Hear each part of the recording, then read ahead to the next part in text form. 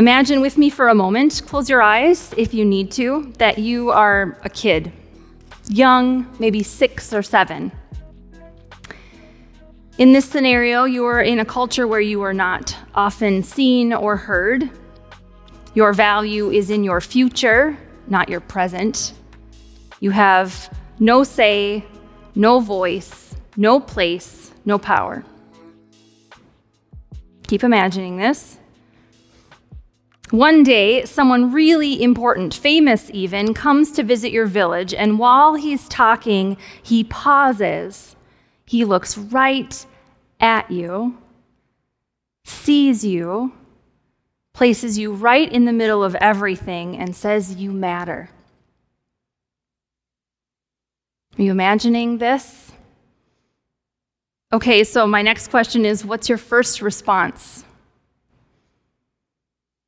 I think it's hard for us to truly imagine this moment because right now, in our current culture, we place kids at a much higher place in society. They are seen, they are heard, they are loved. We already think they matter. We can't really imagine, most of us, what it would be like to be someone ignored and devalued, to be moved from the margins to the center and told you are worth so much more. Most of us cannot imagine this. But when I try, I think the first response I have is disbelief. This feels too good to be true. It's a whole new paradigm.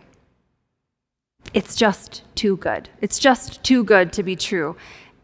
And that's where we start today's lesson. We always talk about placing each scripture story in context, and the context of today's gospel is that child. We pick up right where we left off last week. The child that Jesus sits on his lap and says, "Whoever welcomes one such as this welcomes me." This moment happens after Jesus is called the Messiah, after Jesus tries to tell the disciples what it looks like when the kingdom of God comes, after the transfiguration and some healings and some incredible moments, and after the disciples are caught arguing about who would be first. It is in that moment Jesus pulls this little kid from the outside to the center and says, "It's like this one." This child is the context of today's gospel. There is no time or space or location change between Jesus pointing to this child and what comes next. It's all a part of the same moment. Jesus says, "Whoever welcomes one such child in my name welcomes me." And John responds with, "Teacher, we saw someone casting out demons in your name, and we tried to stop him." It seems kind of like a non sequitur, right? John just blows off whatever Jesus says and moves on to something else, except for that phrase, "in my name, in your name." John is asking a clarifying question here. It's maybe a welcome change after they were afraid to ask any questions of the past couple of weeks. He says, "All right, okay, Jesus, if welcoming children in your name is good, what about healing people in your name?" Don't stop him, Jesus says. Whoever does a deed of power in my name gets to keep doing it. It doesn't matter how it happens or where it happens or if we aren't there to see it or control it or have a say in how it goes or even reap the benefits of it. How brutal this feels. How familiar this feels. How much we like to make rules, how much I like to make rules and draw boxes and organize the world and the culture into good and bad and in and out. This is what we do. It's how we're wired. Columnist and author Debbie Thomas says, "The disciples balk at an outsider exorcising demons in Jesus' name. Never mind that this fellow is out there doing good. Never mind that he's alleviating suffering, healing brokenness, restoring people to community, and trusting in the name of Jesus to provide powerful and necessary healing. The problem remains he's not doing any of these things in the right way. He's doing it differently, out on the margins, away from where the disciples might wield appropriate influence and control over his work. He's not following us, they say. What if this outsider gets the whole religion thing wrong? What if he doesn't say the right words in the right order? What if his unorthodox relationship with Jesus gains a following and forces the disciples themselves to shudder, change? Ain't that the truth? Don't stop him, Jesus says. Let him do what he's going to do, because good work done in my name is good work done in my name. Now, this little verse, as many others have been, has been taken out of context very often and used in order to put a Jesus stamp of approval on any number of things. Segregation and slavery were long upheld in the name of Jesus. Same with the way the church has treated women and queer people. Colonization disguised as mission work, all totally fine if we just say it's in the name of Jesus. I think the key verse that is missed in our haste to justify all kinds of actions in Jesus' name is the phrase, the deed of power. The Greek word is dunamis. It means miracle. Dunamis is curing, helping, life-bringing, life-giving, restoring, healing work in the name of Jesus. Miracles. This is not about going maskless in the name of Jesus. This is not about calling human beings abominations in the name of Jesus. It's not even close to a deed of power. It makes people who use this verse to exclude and hurt others seem very, very wrong, as it should. And it reminds us listening today that every time we get in the way of this kind of life-giving, healing, restoring work, we are actively going against what God has in mind for the world. Now, just in case you think we don't do this, this isn't us, I have a couple of stories for you. I received more than one complaint from this community about collecting food and supplies and helping distribute them in South Minneapolis over a year ago after the killing of George Floyd. When are we going to help our actual neighbors? I was asked. I'm pretty sure Jesus told the story of the Good Samaritan after being asked this very same question. Who is my neighbor anyway? When I was a part of raising money to help residents who we might consider our actual neighbors living in Brooklyn Center across from the police department this spring, I was asked, why did you give them the money? Why didn't you get them gift cards to Cub or Target or Walmart? Why did you just give them all the money that was left over?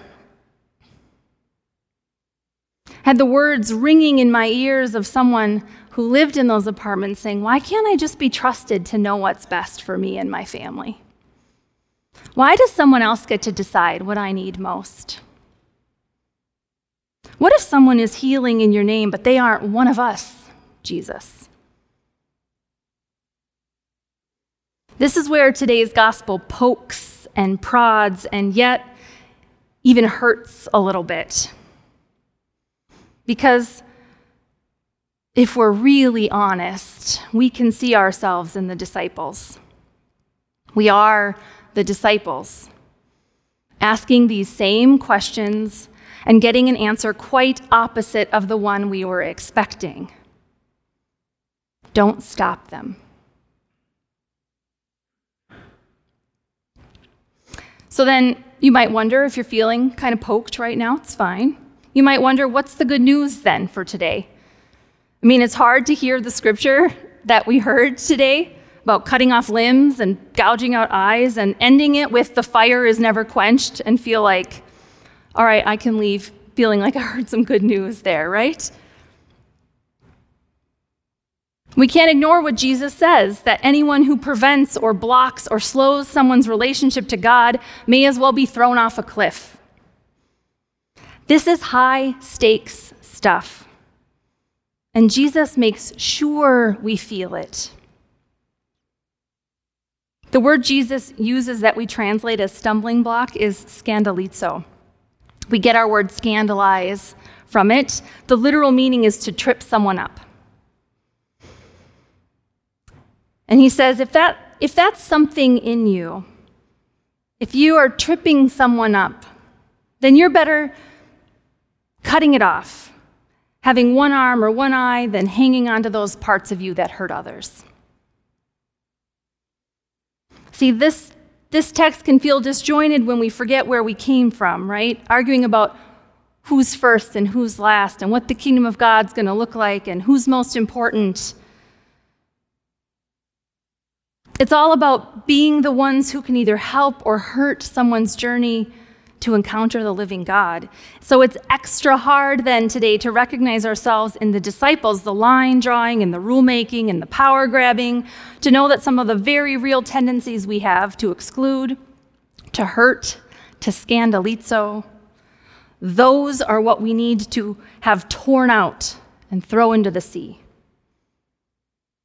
So yes, it makes the good news hard to find from this perspective, and I get that. But I believe deep in my core that the gospel today is that we are also the child in this story. Because Jesus says every word of today's gospel with that kid on his lap. We are brought from the outside in. We are brought from being invisible to visible. Jesus outright condemns the ways in which people have placed stumbling blocks in front of you, in front of your faith. Jesus looks at you and says, you matter. And when you are that child on his lap, it feels too good to be true. The good news is, as it seems to be a lot in Mark's gospel, is that the kingdom of God does not work the way you think it does. The good news is that power or proximity to power do not hold the value we think they do.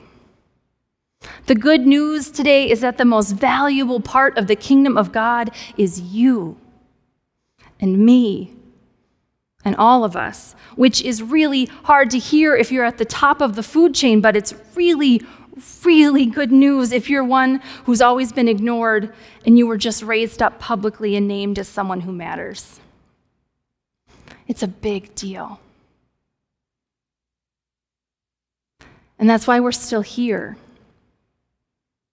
It's why I'm still here, why I still come to listen to the words of Jesus, why we still care what happens to those in and outside of the church. The stakes are so high. And there are so many for whom the kingdom of God still sounds too good to be true.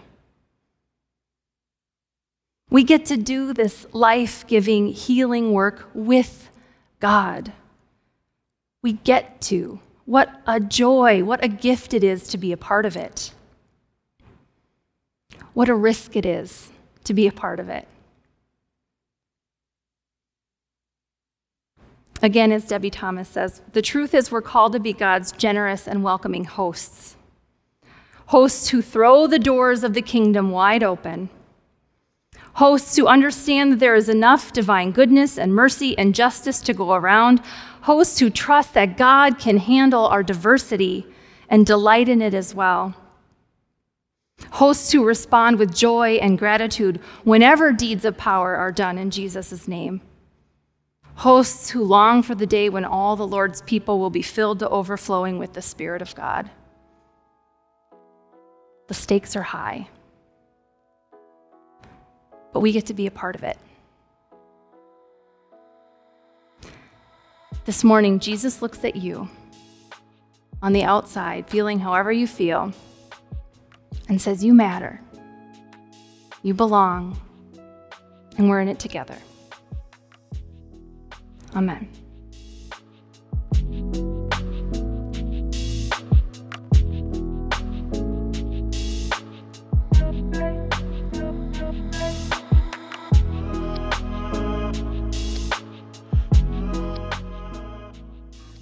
So this morning we've been reminded that the work of God continues, and so we take the reminder that we have of who we are and what we are about and what God is about in the world, and we take it with us as we go in peace to love and serve the Lord.